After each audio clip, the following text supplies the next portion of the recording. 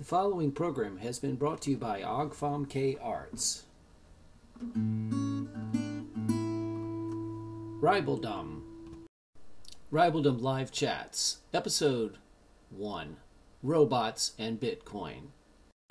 Ribeldom Live Chats are based on the Telegram group. We recommend Bitcoin art and literature that doesn't mention Bitcoin. Ribeldom. Here we discuss movies, books, plays, music, poetry, comics, in other words, literature and art that is Bitcoin but doesn't mention Bitcoin directly. Today's podcast was a recorded chat with the speaker's hero protagonist, Emrys, Bitcoin Granny, and Fiat Antagonist. Topics covered: robots, Bitcoin, books, and movies, and shitcoins.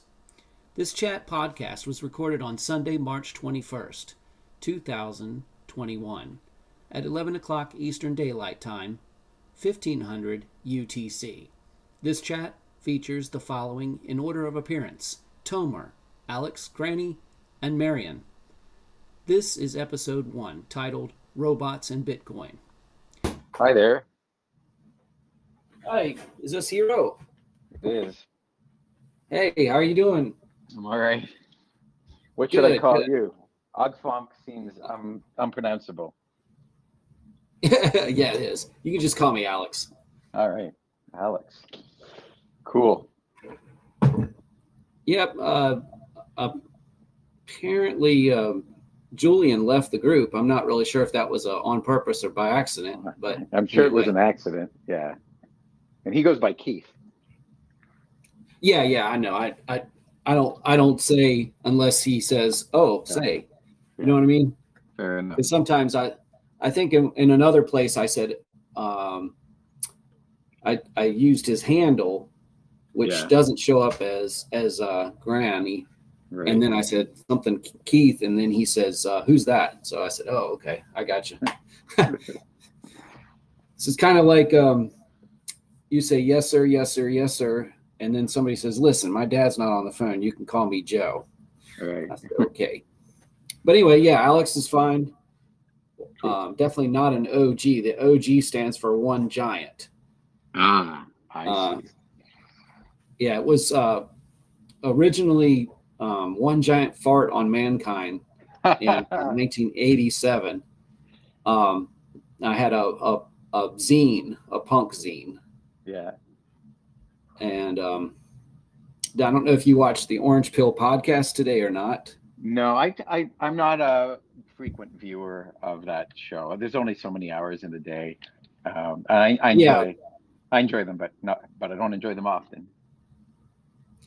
Yeah, it's crazy. Like between now and when I first got into, I should say I got back into Bitcoin, or officially into Bitcoin, was September of my brain shut down. Okay, September of 2019, and I was looking for content, but really a shitcoin brought me in. Right, that happens. That's the one good use case for shitcoins. Yeah, it was a Stellar Lumens drop with Keybase. Right. Yeah, I remember. And I didn't participate, but I remember it.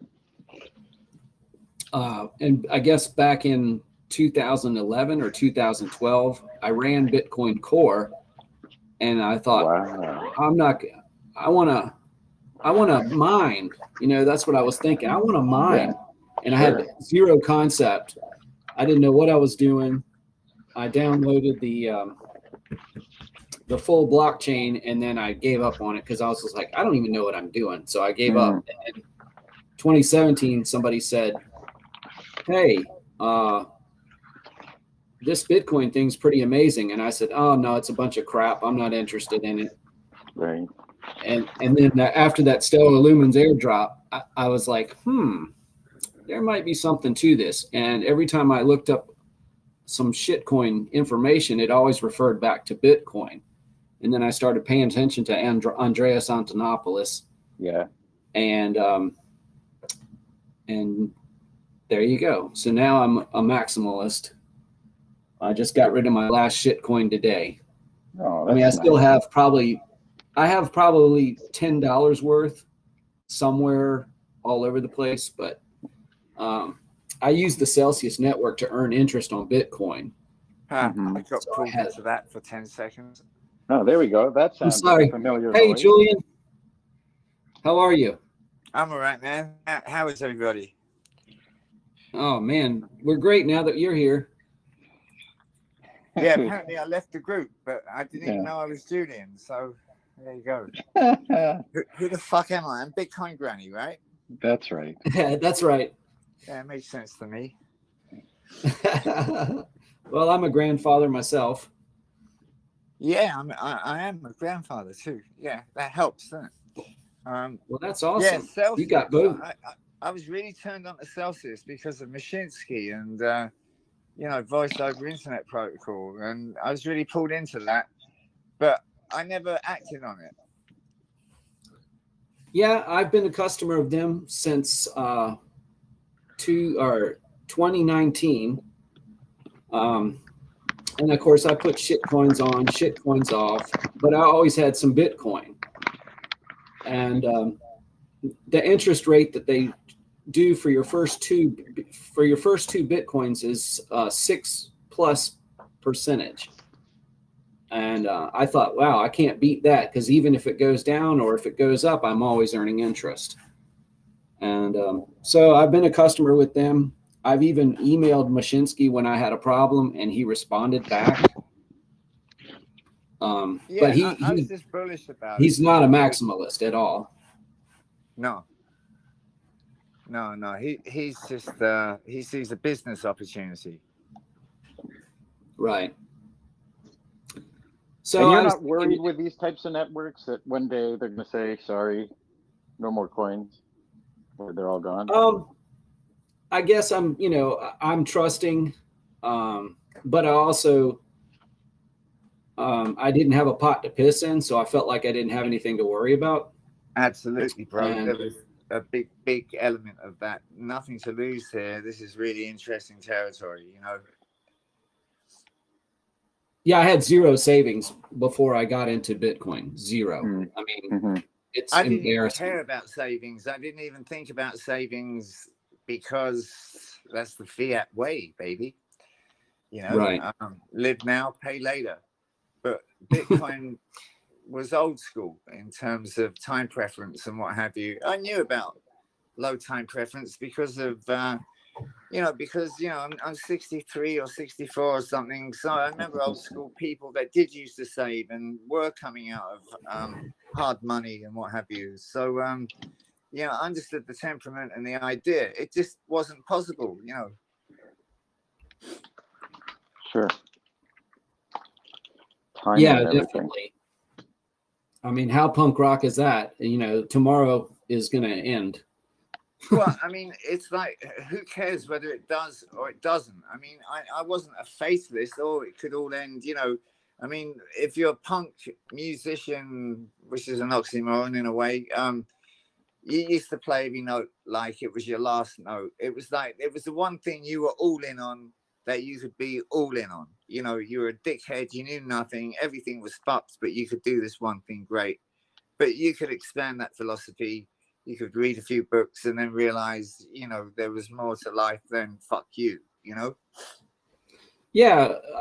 Ironically, I failed high school twice. I was in the 9th grade twice. That's the, U.S. schools. And I dropped out of my 10th grade year. And then I decided to go to college. And wow. I was basically a functional illiterate. I started a zine, and then I got into digital publishing. And basically that taught me how to write. Yeah, I can dig that. I remember in elementary school, I could barely read, and they stuck me in this program for dumb kids.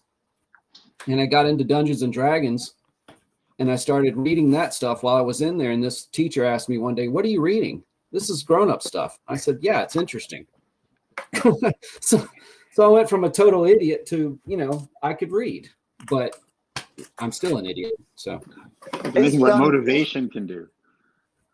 Is Dungeons and Dragons an introduction to game theory in a way? Oh yeah. Wow. Yeah, that's true. You'd be surprised how many S9 people play Dungeons and Dragons. Oh, Hi. Hi. welcome. This Hi, this is let's see, Marion. Is that correct? Yes. Unless one of the guys has a very nice feminine voice, but anyway. Well, nice to meet you, Marion. I haven't seen you posting in the group up until now, or maybe I haven't. I didn't notice your name. Welcome. Yeah, I mean, I was there when they kind of started it because I know Aiden, so, or Dr. Bones. I don't know how he's known in that world. Yeah, Dr. Bones would be Start 9, yeah? Wicked coder, yeah? Yeah. All those guys are really cool from what I can tell. The way they are in the group and their product is just second to none. You know, I'm very bullish on Start 9, and I hope my future merges with theirs somehow. You know, I'd do anything for them to promote them or test anything of theirs, and currently doing that. The same with my partner in the group here, Toma. Very bullish on self-sovereignty, and these Start 9 guys. I mean, to me, this is. I remember when Apple started, and this is more wonderful. You know, because Apple were a good thing once. Comparing Start 9 to Apple is very funny. Yeah, in the best possible way. I'm not comparing it to Tim Apple. I'm comparing it to the Wozniak and Jobs. Yeah. Absolutely, yeah. That's what it feels like to me too. The garage band of techno. Yeah, absolutely. You know, and just that whole that whole romanticism, it is possible. You know, you got these guys with Raspberry Pis, really serious hardware now, you know. So when it was the 70s, like 16K of RAM was like a major upgrade. Now 8 gigs is standard, and this is serious shit, and we can really do something with it. I can see why the internet went wrong the first time round. This time round, there's no excuses. Oh yeah. Like I had an old Apple device in 1998, and if you opened it up, it was a SCSI drive. It already had Ethernet. You know, it was ready for networking back then. Yeah. And but I got into Linux, and then I said, "Fuck Apple." But honestly, if it wasn't for Linux, there wouldn't be OS 10. Absolutely, which was ESP. Absolutely, yeah. But really, you know, Apple with OS X did what Start 9 are doing with, RPCs and just all the various bits and bobs you have to put together. So, I mean, getting a Start 9 embassy made me understand, wow, I can do this open source now because I understand how the components hook together.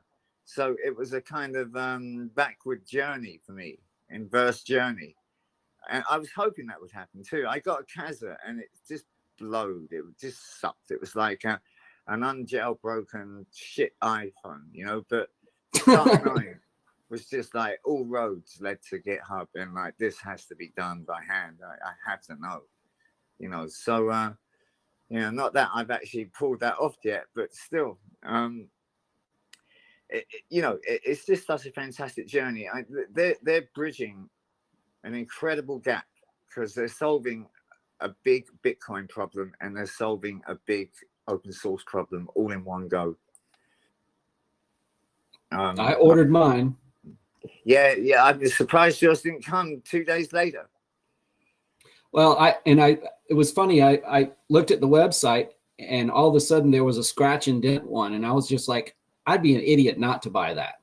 So that's the one I ordered. So maybe they're basically scratching it now. Okay, fair enough, man. Yeah. You know, a good hoofing. So I love my Start 9, yeah. Thomas, did you put that thing on Medium? I was driving, so I'm going to put it on Medium shortly. This conversation here is inspiring me as well to publish that last article for you guys. I guess in this group, I haven't really been publishing my articles. I'm doing it in Breedlove's group and Gigi's group, but I've started a series called Why Bitcoin, and I'm trying to write articles that are all like 2 to 3 minutes long, suitable for both noobs and experienced Bitcoiners. Each one on just one tiny different aspect of Bitcoin, so that I'm not trying to boil the ocean in one big long, 5,000 word treatise. I'm just trying to write these 300 word clever articles, and it's working too. Yeah, I've published 4, and Granny's talking about a 5th one that I just published a draft of in another group that he says I should release to the wild. So I will. Yeah, I just followed you. Sorry, Marion, what's your thing? What's happening with you? I've seen you on the groups and what have you, but Me, well, I'm not actually a Bitcoiner. I just support Start9. yeah. Aiden's trying to help me stack sats, Yeah, but like my whole background is robotics. So to that's me, cool. oh, cool. yeah, so to me, it's all like weird what Aiden We does. need the That's like whole a different. world to be crawling with Bitcoin robots now that you bring this up. So you've got to bridge the gap. But we got to put Start9s on robots that crawl all over the world and connect to the internet wirelessly. And there's just nodes running everywhere, making Bitcoin more unstoppable. Yeah, robots replicating themselves, replicating Bitcoin nodes and backup Bitcoin nodes and backup cellular communication. Yeah, the biggest thing that worries me is ISPs. But what do you do with robots? What are you doing? Just making robots that can be your pets or something, or robots that do operations, or what? So for me, my area is domestic robots. So robots Okay. that live in like the home, as opposed to Cool. industrial robots. And it's focused on like human robot interaction. So how do you maximize the capabilities of both the human and the robot agent? Because they have completely different skill sets. So comparing them or thinking about like replacing each other is weird. It's about like, how do you maximize those unions? Yeah, it's definitely a symbiotic thing, isn't it? It's definitely, a union, a relationship. There's no point trying to replicate one another. I was talking about robots that can replicate themselves, so you just have more robots. But I'm obsessed with 3D printers that can print themselves out at the moment. But domestic robots that just do the hoovering, or domestic robots that can counsel you if you're lonely or on lockdown and being alone for too long, or robots you can interact with and create things with. Have it spin up some circuits for you, that kind of thing.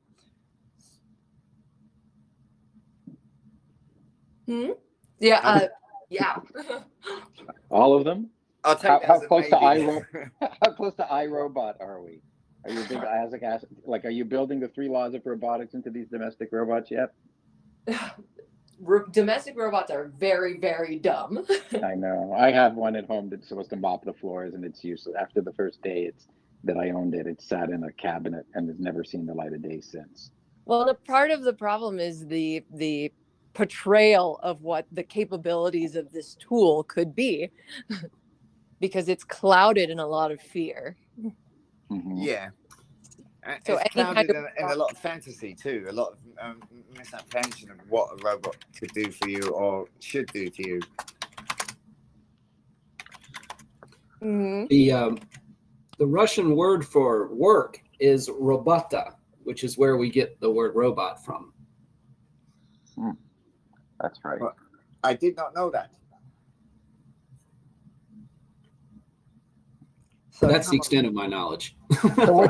So, Marion, what's the coolest domestic bots? Yeah. What's the coolest domestic robot you've seen or been involved in working on? Honestly, a lot of them are pretty much the same so far. The Roomba is probably the most successful domestic robot. Yeah. Or those vacuums, but a lot of the current domestic robots are focused on,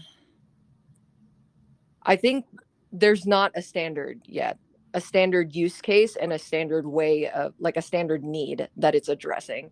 So that's one of the problems that it's facing right now. I need one to fold my laundry. Yep. That'd be a really good one. If I could just throw my dried laundry in a basket and a robot would fold it. That I don't know that I'd buy that, but it feels like that's the one missing chore. Like I consider my dishwasher to be a robot. Is it just about cognizant, labor-saving devices, or is there what's the nearest holy grail? What's the nearest thing they're trying to break through on to expand the robot industry or initiative? Surprisingly, well, there's two kind of spheres that is advancing at the same time right now. One is robotics going to space. Mm-hmm. That makes a lot of sense. And the other is sex robots. I was going to guess that was coming. Yeah. So robotics in space could be a thing of maybe frozen embryos and really long space missions, because we can't take space travel and radiation and what have you, but we could get there, and the robots and the printers could sort out the environment and then start bringing humans to life. That kind of idea, something along those lines. Yeah, or even exploration, like the exploration, extending exploration capabilities. The wear and tear. Yeah, exactly. Yeah, so great. So you could have remote units out there, and you could be careering the terrain yourself, but as this remote droid kind of thing. Yes. So you could be climbing up the side of Io or something, but you're not really, because you're in a safe room, but you could be virtually experiencing it and exploring for yourself and doing your geological survey or whatever it might be. Well, if we'd uploaded your consciousness into that robot, you could be right there. Yeah, there could be that. Is there any reality in the idea of this kind of interface Elon Musk is talking about, where you can upload states or consciousness or what have you? Neuralink. Yeah. Again, it's so out there. Like there's multiple jumps to get. Like it could. I don't have enough information to say it could or couldn't, but we're definitely lacking some groundbreaking way to change the universe. So, Marion, you're denying that you are a robot. Because we don't have any way of telling. You'll never know. Maybe you're just claiming that the technology is beyond our reach, and that's why we have to believe that you're not a robot. Well, you'll find out. Oh, you heard it first. Miriam, you'll say, Miriam, go fetch this, and she'll be like, no. She can't help herself. Right. If she did it, right. But I don't know, if you read Asimov, you can see, well, maybe in order to protect humans, she has to lie to them. So this robot lies. If you read the short story in iRobot, I believe the title of it is called Liar. There's a mind-reading robot in there, and it develops the habit to lie because it knows that telling people the truth would hurt them. Yeah, I can see the empathy in that. Yeah, I mean, I guess any robot would have to be able to pass a Turing test, so to speak. I get the feeling Marion's real and not a robot. Okay. That's fair. I'll give her the benefit of the doubt for the rest of this call. I have no doubt. The way that you guys talk about robots is probably the same way that I talk about Bitcoin. Yeah, that's great. That's so interesting. Talk to us about Bitcoin. You're stacking sats. If you're stacking sats, you're a Bitcoiner. Period. I'm not yet. I was in this misconception that I had to be like wealthy to be able to stack sats, and you will be if you start now. You will be soon. Are you wealthy? In experiences. Yeah, not in money, and it's so weird. Just thinking of the possibility of actually being truly wealthy in what they call money. And the closest thing to real money I've ever come across is Bitcoin. And it's interesting you're saying you're not a Bitcoiner, because you're probably not, even if you are stacking sats, but you'll know when you are, and you'll be proud to say, I am a Bitcoiner, and this is why, kind of thing. Yeah, the technology, you'll probably understand more than many people because you understand the algorithm. What algorithm? I mean, well, I guess the white paper, how things work. But that takes a bit of work to understand that. And I don't understand the white paper, but I understand Bitcoin. There's so much to understand. There's so many layers. There's a whole spiraling of knowledge that you can it reflects back on yourself. I understand it to an extent that like a driven person trying to understand it might be, but not a mathematician. Sure. Yeah. I don't think you need to understand it as a mathematician or a coder or anything. It's there's too many layers. It's amazingly human. I just think it brings to humanity the possibility, the potential of humanity out in people, in layers of philosophy, game theory, all the various disciplines that it affects or makes you think about, brings your awareness to all. It's really interesting you saying, listening to us talking about robotics is, we probably hear you talking about Bitcoin and feel the same way. I wish we could exchange the two disciplines. Yeah. I'm curious to hear what you think of Bitcoin then, in terms of, talk to us about Bitcoin the way we just talked about robotics. Yeah. Talk dirty to me. Yeah, talk to us like a robot. So I entered the Bitcoin space because Aiden was looking at getting a job at Salt. And so I really wanted to see, like, we both talk about stuff, about the zhuzh of life. And so I looked into it, and a lot of the representation around it was like BitConnect. Everyone was making tokens. And I was like, this is a total scam. Why do you want to like join this space? None of that was Bitcoin. That's the crypto economy bullshit. But go ahead. Sorry, I'm interrupting you. No, yeah. And so Aiden told me about, like he expanded my myopic like understanding of it, being like, it's a technology, people are figuring out how to use it, its use case. And a lot of it is about ownership, and you get to own, your data, and you can disseminate it, keep it as much as you want, and that should be available.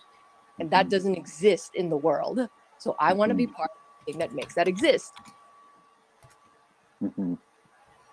But to me, even now, I'm like, I don't understand it. All right, ask me your topmost Bitcoin question, and I'll do my best to answer it for you.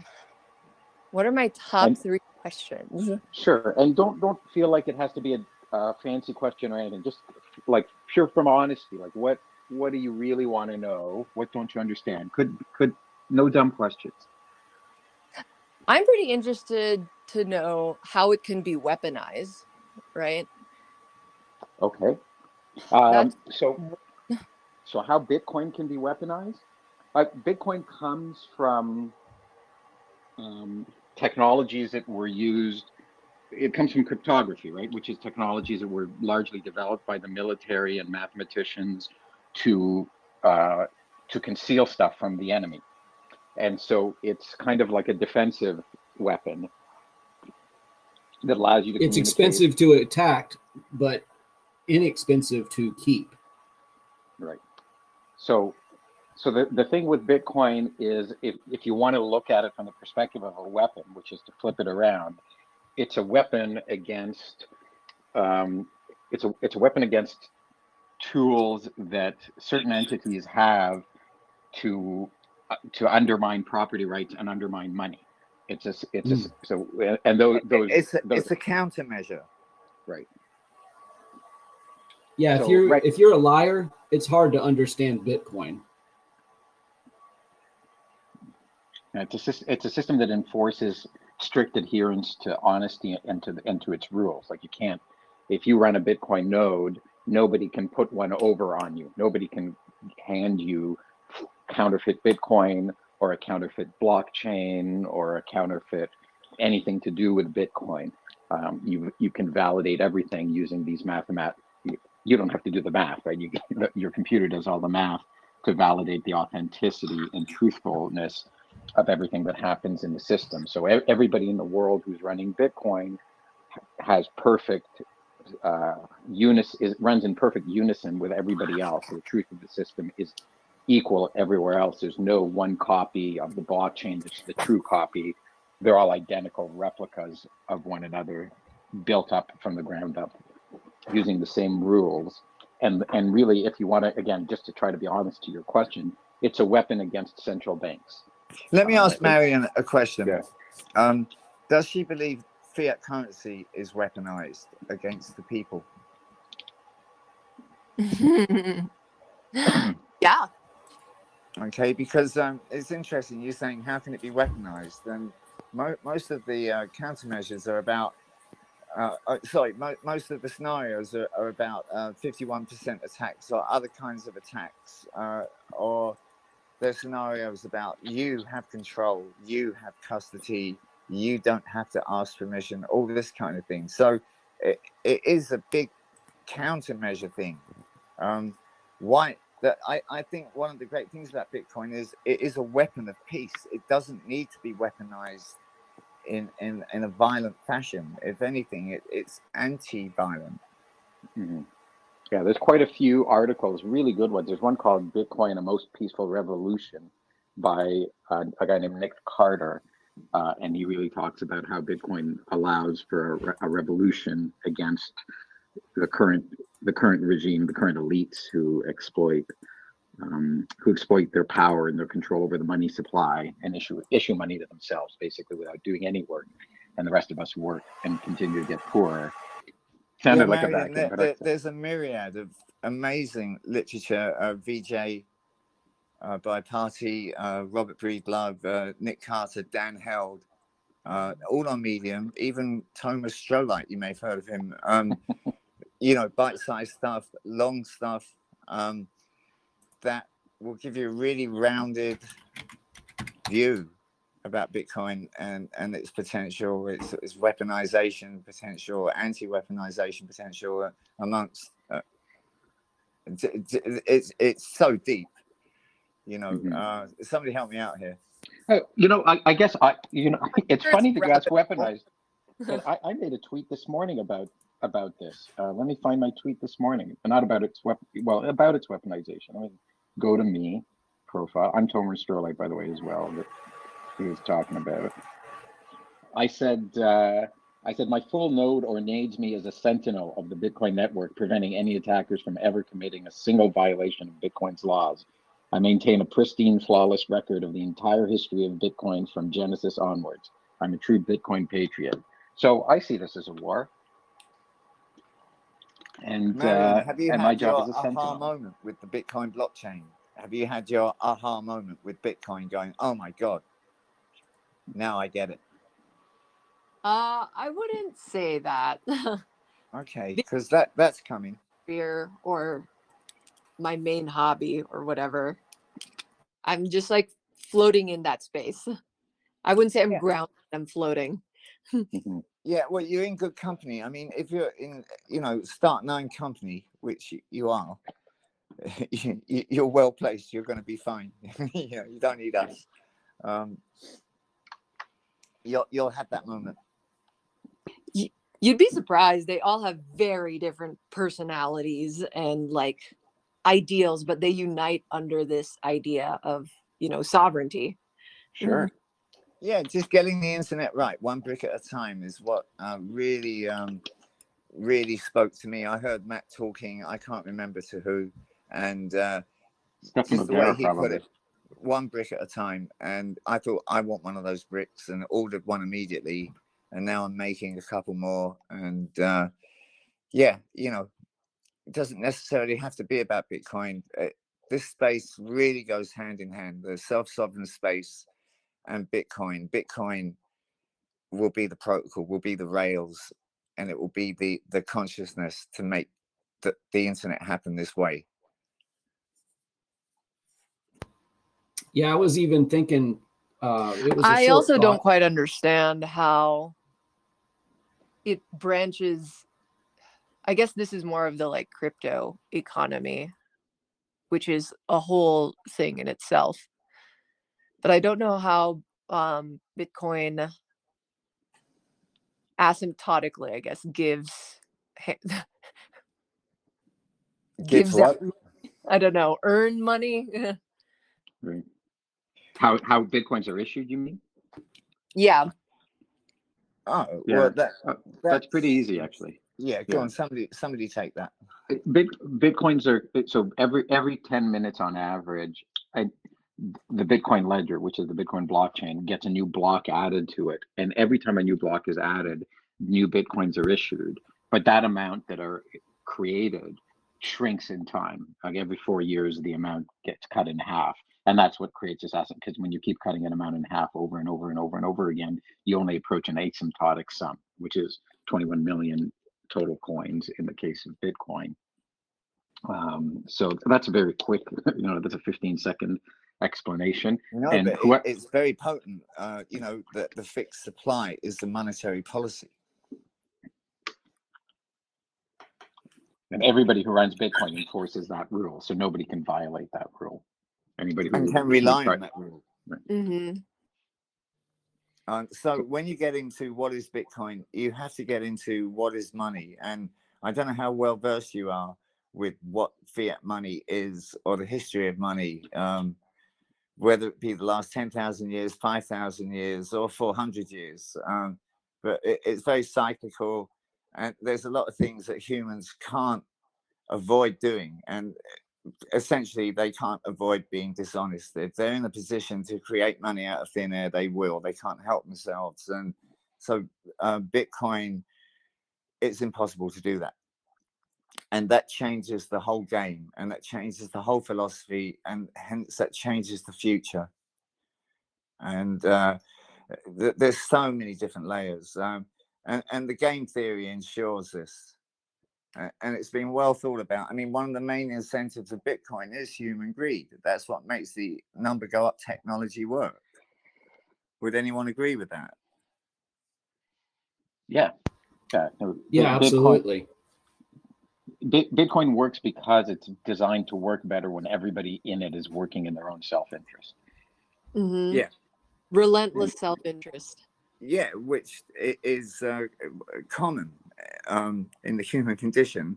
Okay, but it actually gives you room to rethink that and not be so greedy and not be so it's also cutthroat and I mean, self-interest is not greed. These are two different things, right? Like here we are explaining something to you that's not selfless.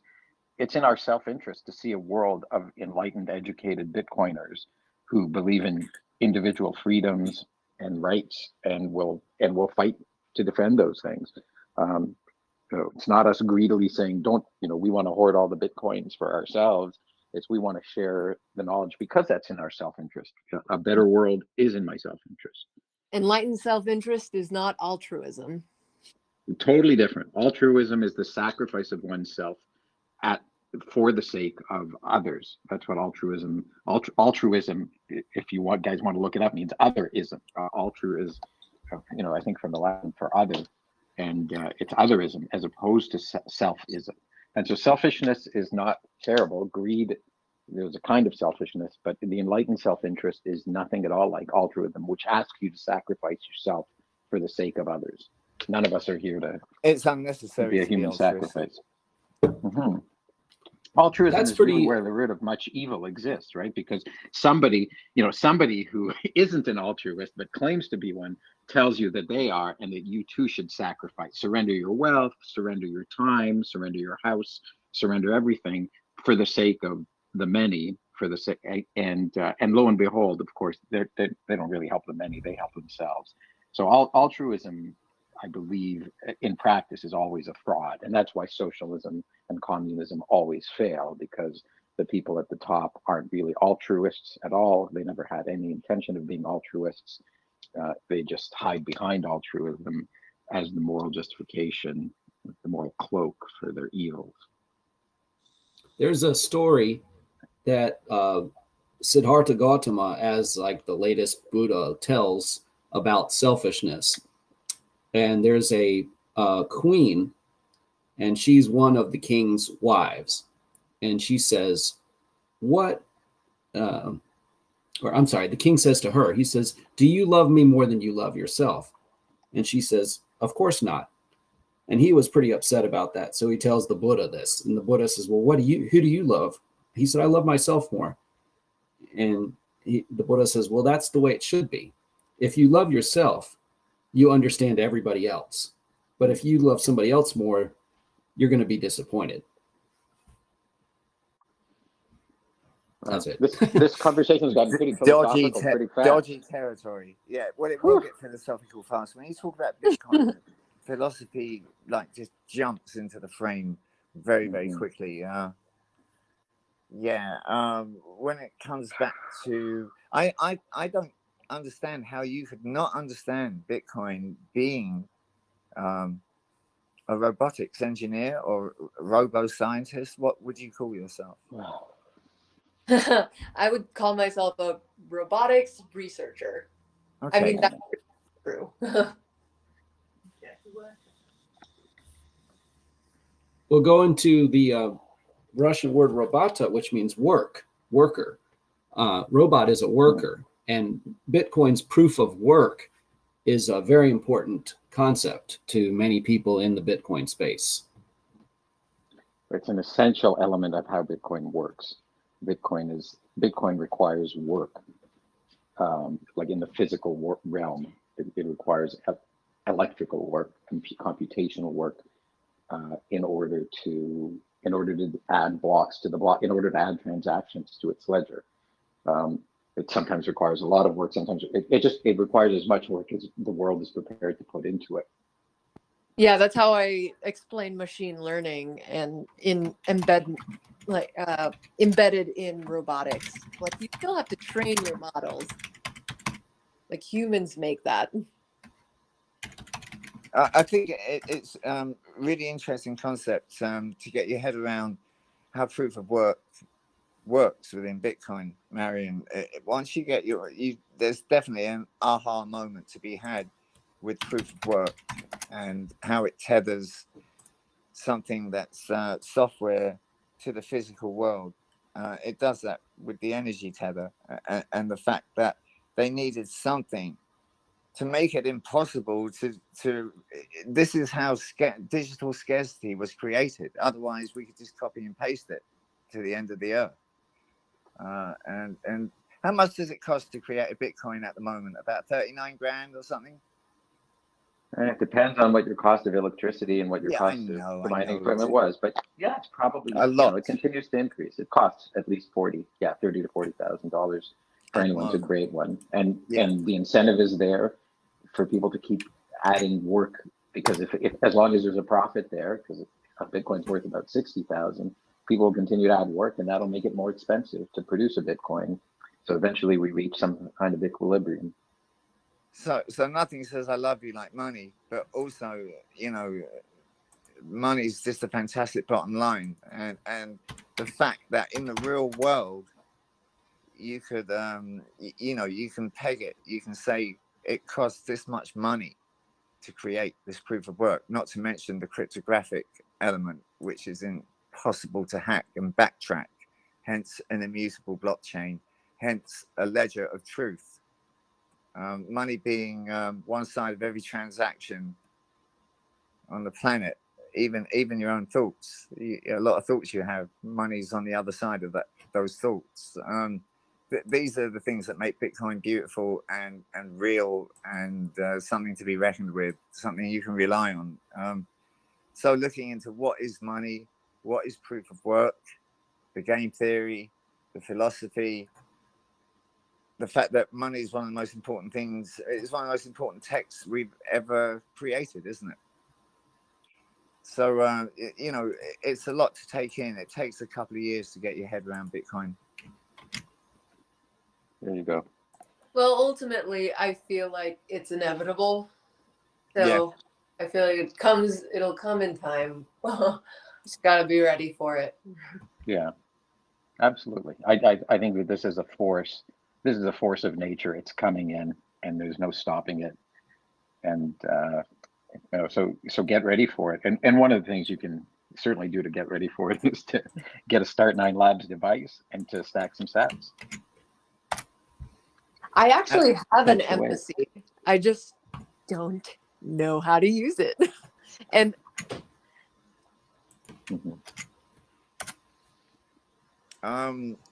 you don't know how to use it. Do you know what a Bitcoin? Do you know what a I'm Bitcoin lying. node does? I know how to use it. I just don't like play around with it a whole bunch. No, I don't play around with mine. I mean, all I do is look at it flashing. I hardly have to do anything. It's yeah, not that's like exactly that's where I stand. Yeah, and it's too inconvenient to use. I mean, all the privacy aspects of it at the moment, right? It's great. I've got them, and it's more playtime than use time.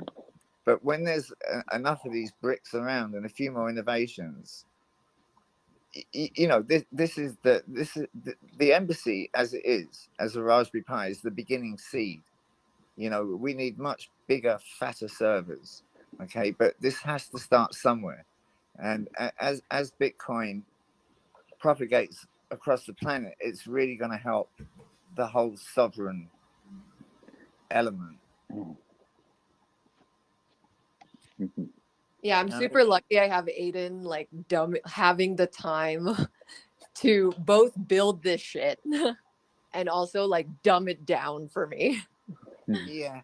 Well, it's not so much dumbing it down. It's just making it convenient.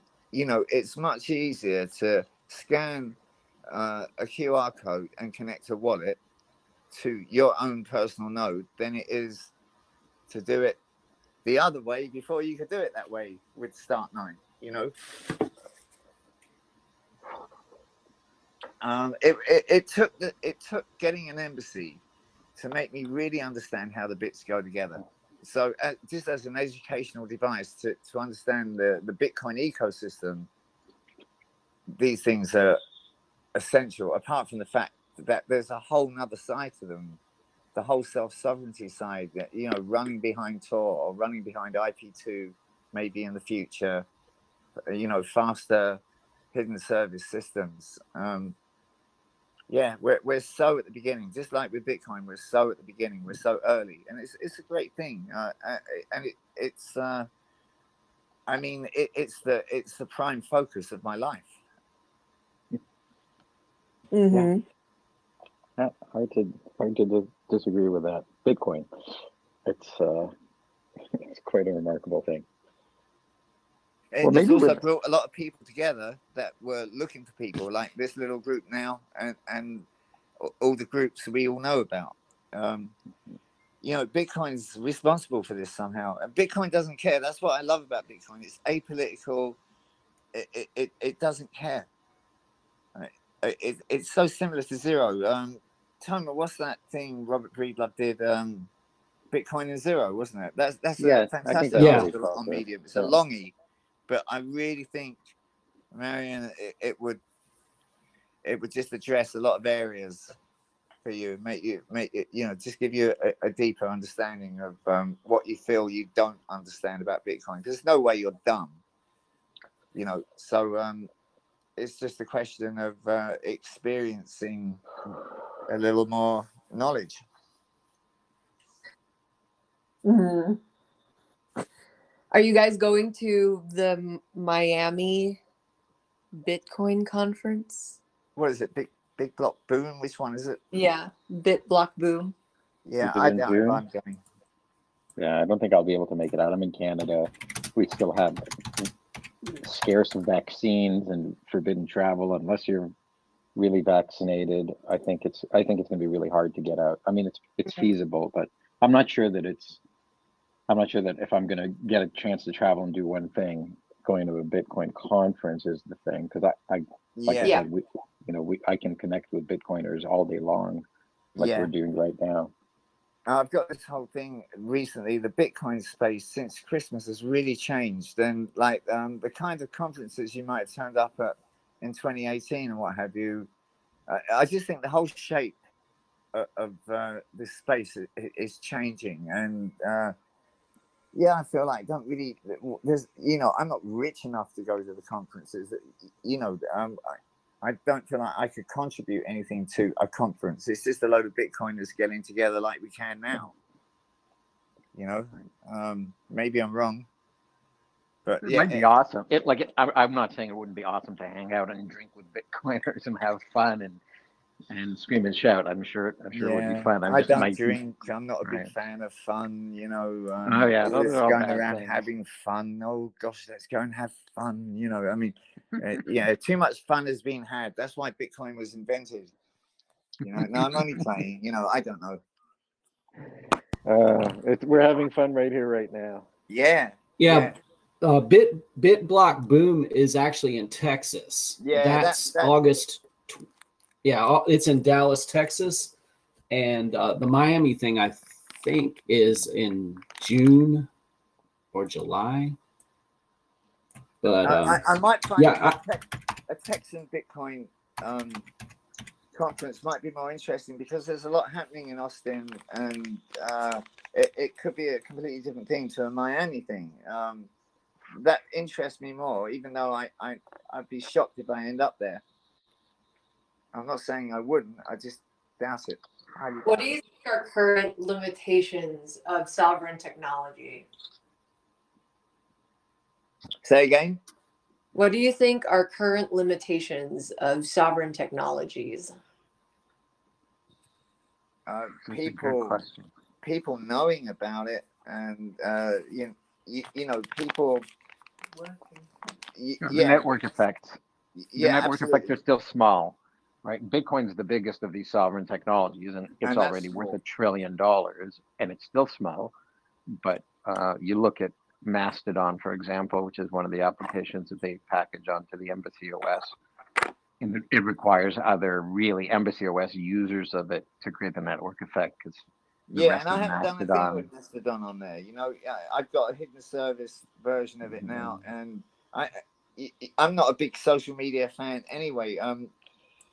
Just awareness of sovereign tech and that there is an alternative is a big barrier at the moment. The fact that there's a need for it.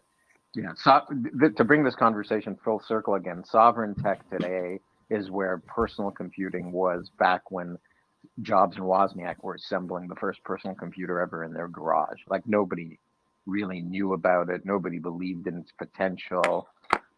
It had yet to have Except a killer the 32 app. people that ordered it, you know. Yeah. Exactly. I mean, so it's such when early I saw days. those stories, I was like, how the fuck did they even know what they were talking about to want one, you know?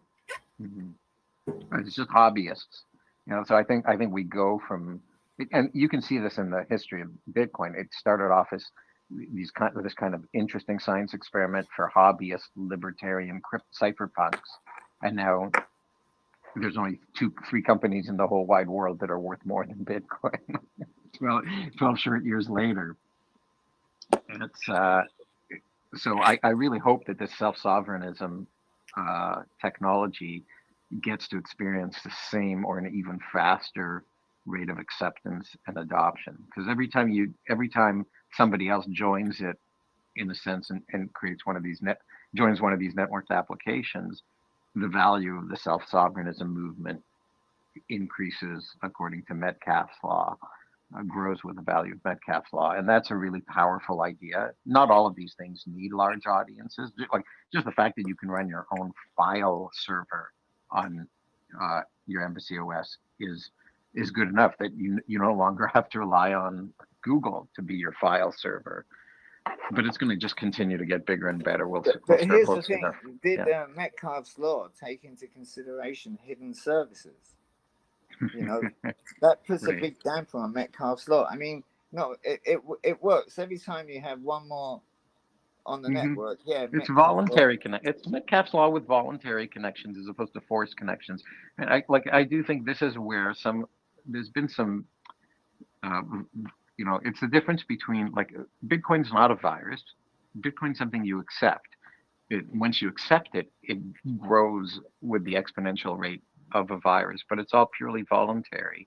And that's kind of the beautiful thing about it. It's like, do you accept Bitcoin? You can reject Bitcoin at any moment if you feel it's not for you. But it's this total voluntary Metcalfe's law. And it's the topic of my first essay that I published in my series, like why choose Bitcoin? And you can choose it, and you can reject it. Yeah, I enjoy its consent first design. Yeah. Right. The if there's any limitation, this was kind of Tomer said this earlier. It's the ISP. Yeah, it's how you're connecting. One of the biggest problems on the planet is internet service providers, man. Mesh networks and other ideas are taking this on, but it's the biggest problem with the internet are the providers. So the cool thing is now, when many corporations are getting into Bitcoin, these are powerful entities that are using these networks.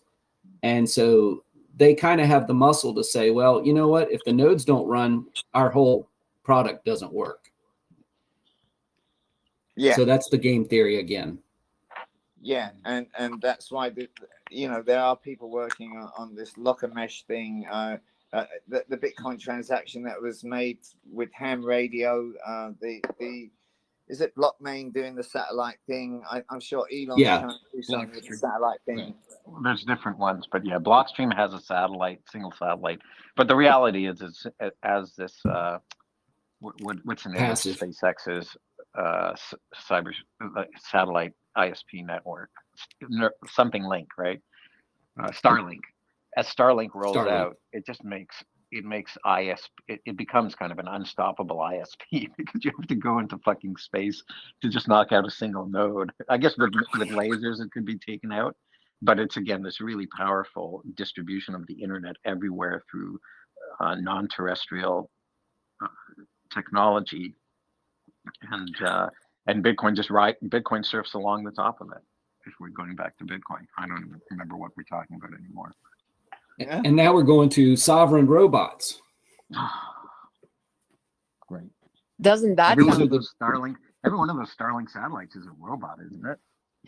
Yeah, the definition of a robot really is widespread. Part of the reason why it's not a very unified space is because of the lack of consensus on. Yep. Right. You can just any autonomous machine is vehicle agent. Yeah. Yeah. I am super glad that the embassy was so easy. I basically was just like, I just turned it on and then put something in, and that's the beauty of it. And I was like, whoa, I guess I'm in the Bitcoin crypto space now. It's like you step through, you know how do you ever watch Rick and Morty and how like he's got a portal gun, right? That's what the embassy OS, so that's what running Bitcoin is like. It's like it's just this portal gun, and you step into the portal and you're in cyberspace.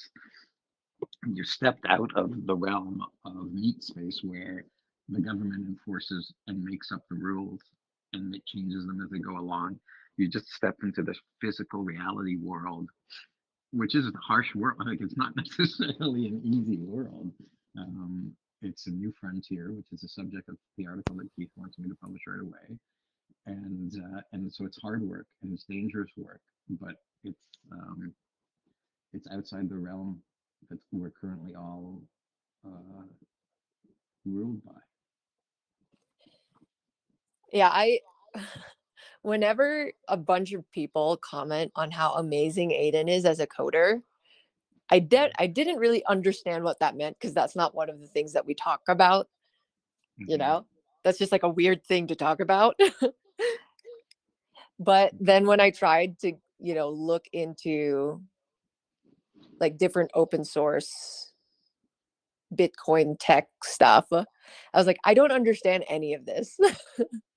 And I'm not stupid. No one thinks So you are terrifying. it's interesting how complex those problems are Yeah, no, that he was solving. And right. then that's when I kind of understood, like, oh yeah, this is Mm-hmm.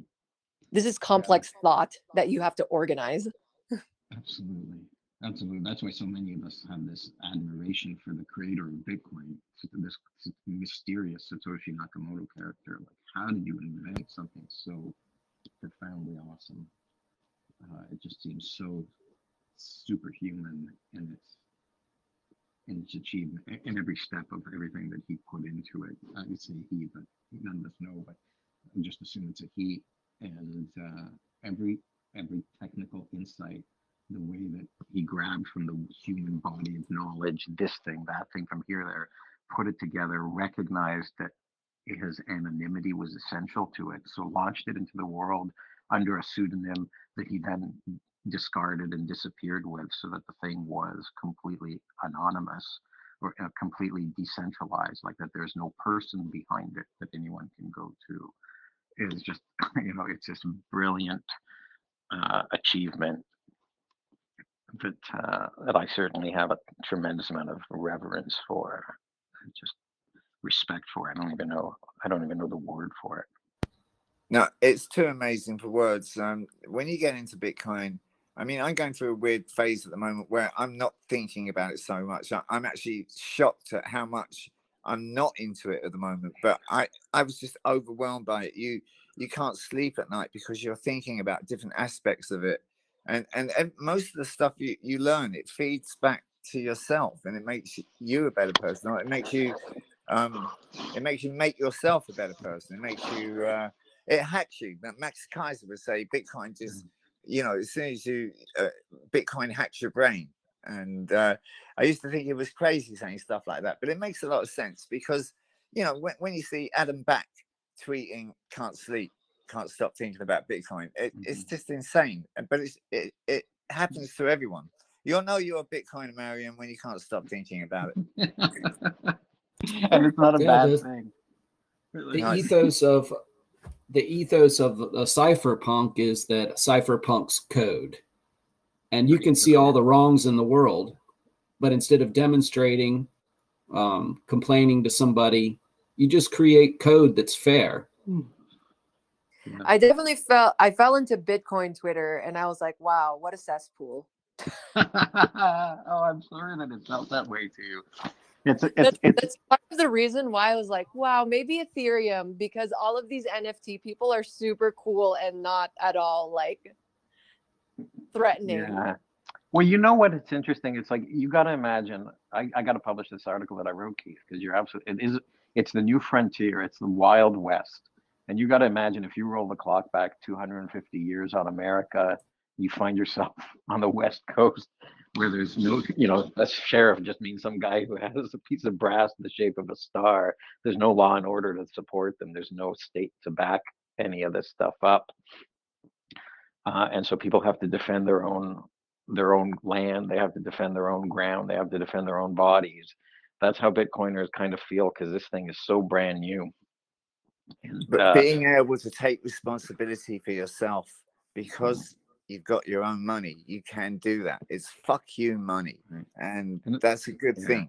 It's not fuck everybody else money. It's just fuck you. But that's why, it's not. It's certainly not for everybody. Like the people who came over to America in the early days, they had to be ready for the rugged lifestyle and the hard work of it. So Bitcoin's it's not as easy as you plug in an Embassy OS and everything is easy. Like, and you see it when you go onto Twitter. It's rough and tumble, and it's a fight for the new frontier.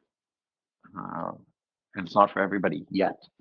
I think it's a fight for a frontier that's already there, that's already being conceived. What's it called? In the Constitution, that there were a couple of things that they didn't really know how to word because they couldn't have envisaged tech or what things could possibly be like now. So really, it's just the Constitution rewritten, and it's voluntary, and it's global this time. It's so cool. So cool. Well, Hey, I'm sorry, and I'm sorry, Marion, that you probably experienced this as a cesspool when you first stepped into it, but this is a really insightful thing because Keith and I will talk at length about how the hell could people find themselves on Ethereum? It's so phony, and I think that's what you described. It's cool and it's safe, right? Like there's nothing revolutionary happening there. It's just the old world by a different name. It's live action role playing, as the LARPing acronym says. They're not really they're not really part of a revolution. They're not really part of a new frontier. They're not really transferring art on the blockchain. They're not really doing anything. I can give you I can give you a great example of Ethereum. Like I was telling Tomer, I just got rid of my Cell tokens, and because I had $300 worth from my Celsius account, and I'm like, I don't need this anymore. This is dumb. It cost me about $130 to get them back into Ethereum, and then I converted them into Bitcoin. So for me, I paid 1/3 in fiat to get that value back. However, it was worth it to me because I know Bitcoin, quote unquote, $300 worth of Bitcoin will be $600 by the end of the year, or $900 by the end of the year. I'm confident. But that Ethereum is they have to be nice because it's a shit. It's just shit. It's so funny. Yeah, but that's what I understood from it. Aiden really helped break down the problems of Ethereum for me, which is why I can't really back NFTs. I mean, Ethereum's just a VC narrative. It's a Silicon Valley narrative, and it's their way of having the new hot thing, and it's their call to action. And so at the moment, it's NFTs. It used to be crypto kitties, and it all sits on Amazon Web Services. It's not decentralized. It isn't anyway. They're going to a more hokier thing. There's proof of stake. So really, they're just breaking all the sacred rules of Bitcoin. Yeah, Ethereum's tech, and that's about all there is to it. It's not crypto. I mean, it's cryptographic, but it's not Bitcoin. It's like, yeah, the strength in that, though, is that it's a smooth disruption in that space. The problem is it's not an actual disruption. It's a smooth. How would I describe it? Disruption. That's an interesting. That doesn't really. What it is it's a lure. It's a bait to say, hey, you're entering the disruptive realm when you're not. It's a trap. And this is when I talk about Bitcoin being like this entrance into a new frontier. It really is. But there would be someone who would sell you a ticket on a boat to America and actually send you to be a slave somewhere else. That's Ethereum. There you go. It's just because you're a slave of the handful of people who actually run Ethereum and decide what its monetary policy is going to be from time to time, and hard fork it without letting anybody know from time to time. And all the people who've now become slaves of it because they own a lot, they think they own a lot of it, but they don't own it, it owns them, are entrapped in a different kind of slavery. And I feel, this is why I say to you, Keith, sometimes, like, I feel bad for these people, and I feel bad for the whole regime. I know that they've made a bad choice, and now they don't know how to get out of it. They're entrapped in regret theory. I mean, people often do this in any situation, especially when it's connected with money. They'll double down on something because they invested something with feeling, and it cost them money. And they'll make a mistake, and it will make them make mistakes about more rational things in the future because they're suffering from regret theory, or they'll double down and stay in the same cesspool. Has anybody seen the movie Malcolm X with Denzel Washington? I saw it way back. I saw it a long time ago. I had a hard time remembering. He would. Well, I've read the book by Alexander Haley, and I've seen the movie, and they're spot on together. there's a scene where Elijah Muhammad speaks with Malcolm X, and he has clean water, and he says, talking about truth or what things are, and then he pours ink into it, and he says, would you drink this? I'm totally paraphrasing, but basically, some people will drink that thinking it's water, but it's not.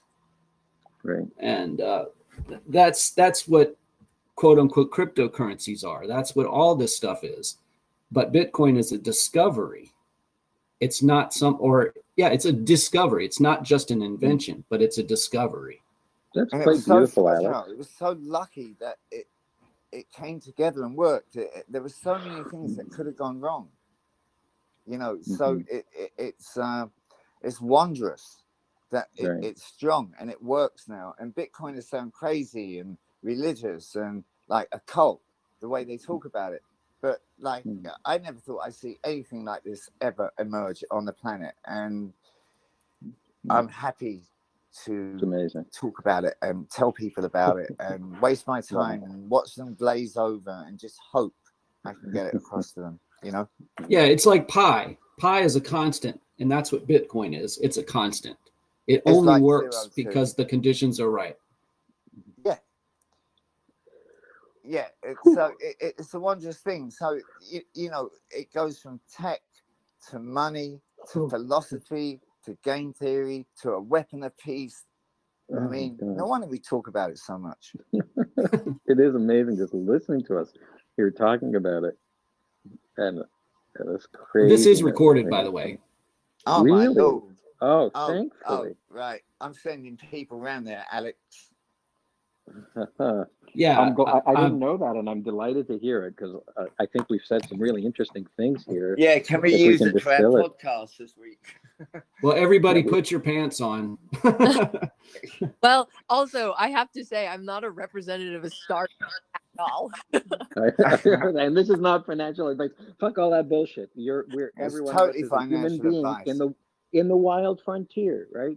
And you don't, in the wild frontier, there's no government who's going to come and arrest you for having said something without disclosing or wavering what it is that you said and did. That's the raw reality of Bitcoin, and I love it.